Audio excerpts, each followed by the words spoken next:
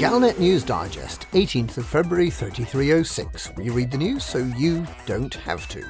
In this week's news, pitchforks and burning torches.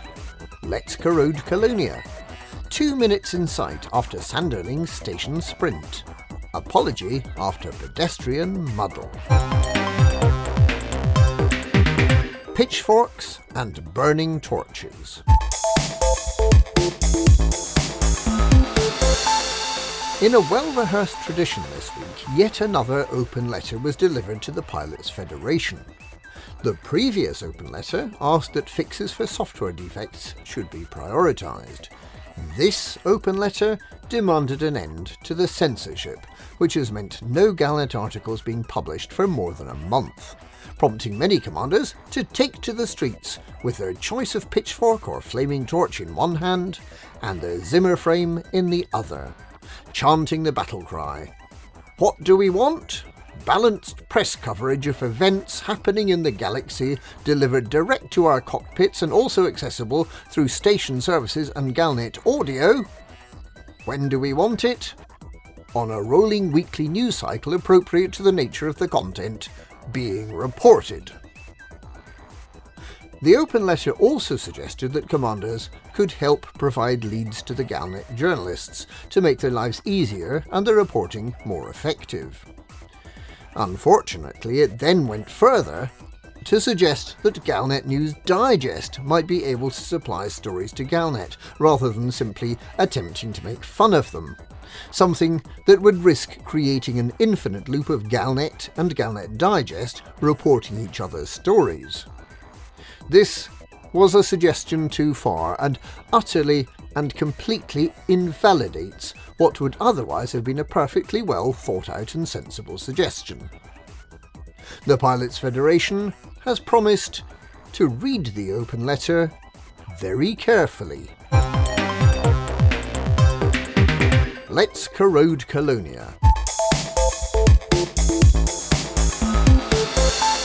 The crazy boffins of Canon Interstellar have come up with a wacky new wheeze, which will no doubt delight the inhabitants of Colonia when they find out about it. The so-called Crazy Colonia Corrosive Cargo Caravan aims to take as much corrosive cargo as possible from the bubble to our Canon's legacy in Canonia, where it will allegedly be used for scientific study of Thargoid physiology.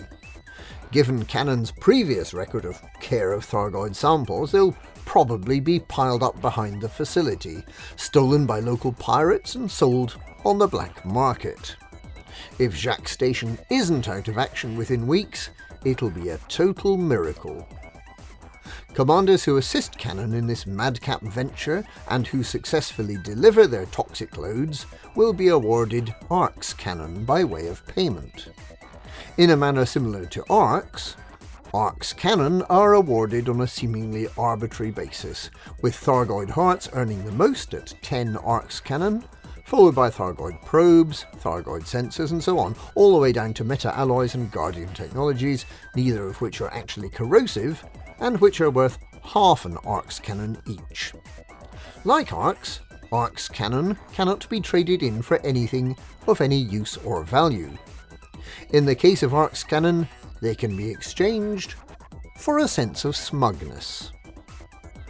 The ships of commanders who attempt to assist Canon, but who forget to take an AFMU or corrosive-resistant cargo rack, are expected to be found littering the route to Colonia for years to come.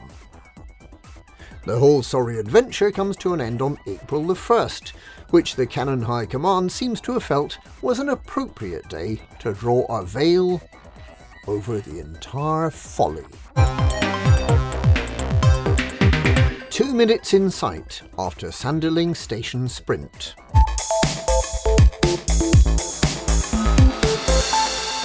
The long-standing elite racers Okinura Station Sprint Challenge has seen dramatic developments this week, with Commander Sanderling slashing the course time to within a few seconds of the magic 2-minute barrier. The challenge, which was set way back in July 3303, requires commanders to undock from Fisher Terminal, exit the mail slot, turn and race to the far end of the station, looping round the habitation ring on the way, and then return to the mail slot again, looping round the habitation ring once more.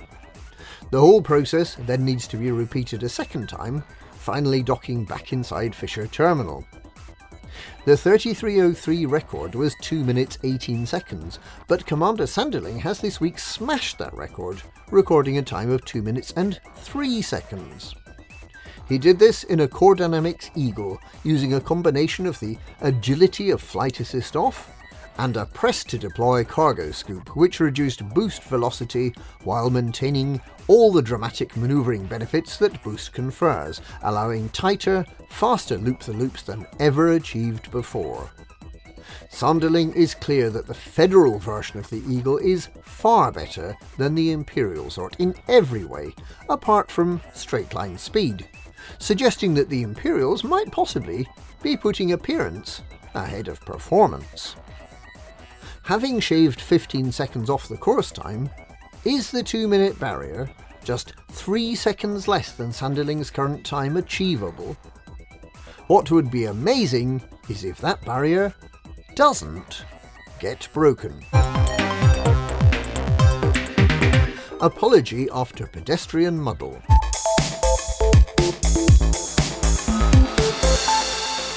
A contrite member of the Pilots Federation has admitted that they misled commanders into a wild goose chase. The soon-to-be retiring member of the Commanders Club posted a picture of a peduncle tree, giving the location and the message, "Something is afoot." Many commanders, convinced that this must be a new development in the story of the Thargoids, or perhaps some other new mystery, went rushing off to the system, which is 36,000 light-years from the bubble. Having arrived there, they found a peduncle tree, just like the one in the picture.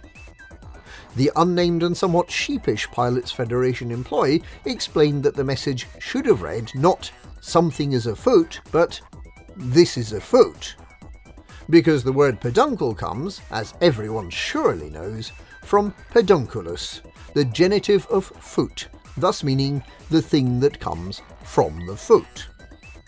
The Pilots Federation has stated that it cannot be held responsible if some of its members were not paying attention during their Latin classes.